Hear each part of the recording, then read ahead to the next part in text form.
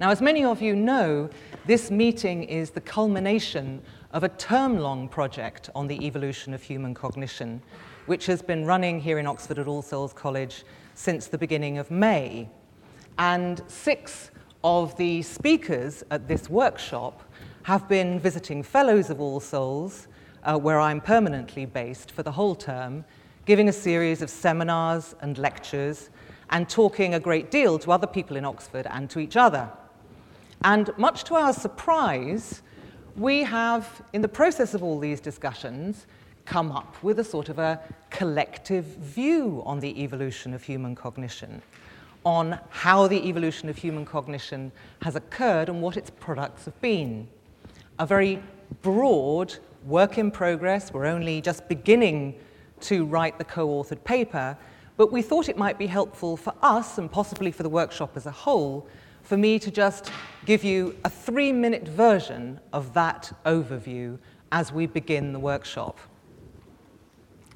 So our working title is Hand of God. The hand is our central image of the human cognitive system, the central metaphor. It was originally suggested by Eva Jablonka, and then I think when each of us heard it, we immediately thought, yes, that's the right one.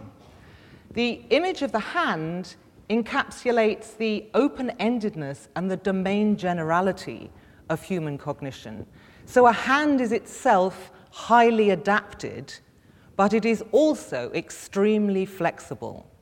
So the idea here is that human cognition is capable of solving adaptive problems in a huge range of different domains, social and technological, and many of those problems being problems that natural selection in no sense foresaw.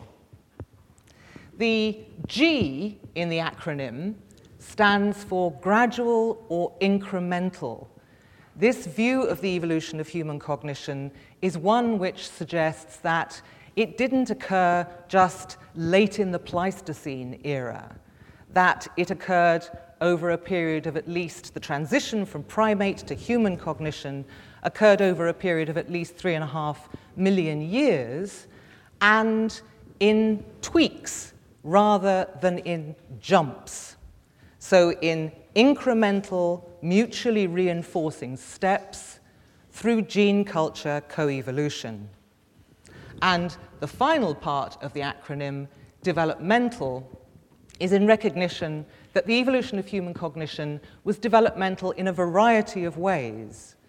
So changes in life history, including the extension of childhood, and epigenetic processes, including those that contribute to cultural inheritance, have played major roles in the evolution of human cognition, and the major products of that evolutionary process are themselves developmental, the open-ended, domain-general mechanisms that enable us to acquire information about the world in our lifetimes.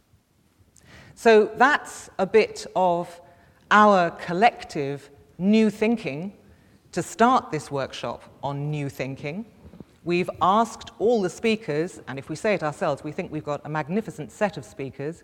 We've asked all of them to give us their new thinking rather than work which is done and dusted. And so let's get on with hearing what they have to say.